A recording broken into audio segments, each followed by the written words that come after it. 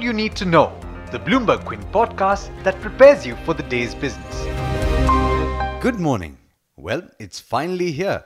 The Finance Minister will present his budget for the next financial year in just a few hours. For all the live coverage and to find out how the budget affects you, log on to BloombergQuint.com over the course of the day today. The key number a lot of people are looking at is the fiscal deficit. The projections for both the current financial year and the next will likely have a bearing on markets, especially the bond markets that have seen a sharp uptick in yields on account of fears of a fiscal slippage. Now, here are a couple of other updates for you. The Indian economy grew at 7.1% in the year ended March 2017. That's compared with 8.2% in 2015-16, according to the first revised estimates released by the government yesterday. The revised estimates were unchanged from the earlier release. Growth of the 8 core sectors slowed to a 5-month low of 4% in December due to the negative performance of coal and crude oil. That's according to official data. The Delhi High Court ruled that the 3,500 crore arbitration award that Daiichi Sankyo won against the billionaire Singh brothers for concealing information about erstwhile Ranbaxy laboratories is enforceable in India. Lenders to large stressed accounts, which are currently being resolved under the Insolvency and Bankruptcy Code, have agreed on some common criteria to assess bids for these firms. Many of these firms were admitted for insolvency proceedings last year and are at the stage where bids are being received and assessed. In earnings, ICICI Bank's net profit missed estimates in the quarter ended December, falling 32.4% to 1,650 crore rupees. That's even as asset quality remains stable. Vedanta's profit declined by nearly 4% in the third quarter, missing analyst estimates, but the company is betting on the rally in metal prices to drive a strong fourth quarter. Larsen & Toubro's profit rose for the 8th straight quarter, this time by 53%, surpassing analyst estimates. And finally, NTPC's profit fell 4.4% in the quarter ended December, missing analyst estimates as employee costs rose. Moving quickly to the international news now, Federal Reserve officials who met for the last time under Chair Janet Yellen left borrowing costs unchanged. But they added emphasis to their plan for more hikes, setting the stage for an increase in March under the new Fed Chair Jerome Powell. Former Fed Chair Alan Greenspan, who coined the term irrational exuberance, has said that he sees bubbles in both the stock and the bond markets.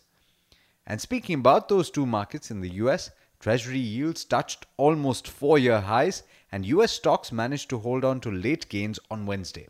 The S&P 500 and Nasdaq ended the session higher by 0.05 and 0.1% respectively, while the Dow ended higher by 0.3%. In Asia, the Nikkei and the Australian benchmark have opened strongly positive, with the Japanese index up nearly 0.9% in early trade. It's over to Darshan Mehta now for the trade setup for today. Morning, Darshan. Clearly all eyes on budget, but what are the other cues that you're picking up?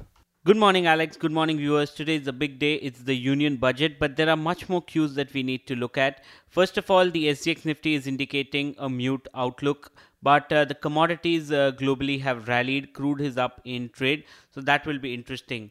But despite the budget, there are several results today among the Nifty companies. Bajaj Finance and Power Grid will report numbers. The other numbers include AkzoNobel, Ashok Leyland, Bajaj Finserv, CEAT, Cera Sanitary, Cummins India, SL Propack, Khadim, Matrimony, MRF, Titan, and Z Media.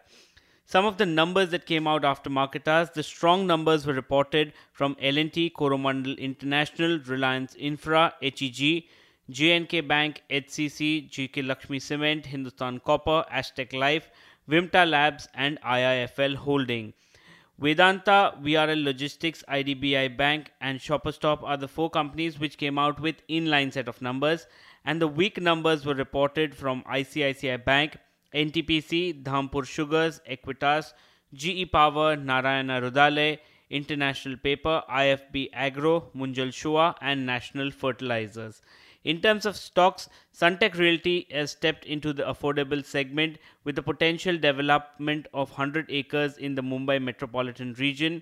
HCL Info approves the sale of care business to division of HCL Computing on a slump sale basis for 30 crores.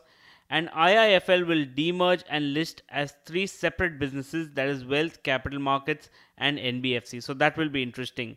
In terms of bulk deals, Quess Corp, Sundaram Mutual Fund has bought in 1.1% stake in Quess Corp, and Quess will also acquire Monster.com for $14 million. The promoters Surjit Kumar Gupta and Vinod Gupta sold in stake in Havells yesterday via block deal.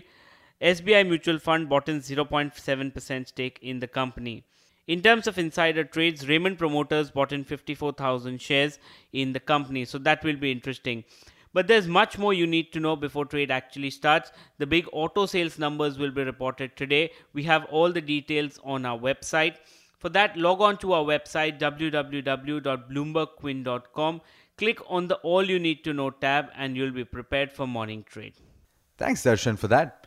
Do log on to the website Bloomberg Quint, like Darshan said, and also stay tuned for all the live coverage of the market and of the budget on Bloomberg Quint Live. Thanks for listening. This is Alex Matthews signing off. Have a great day.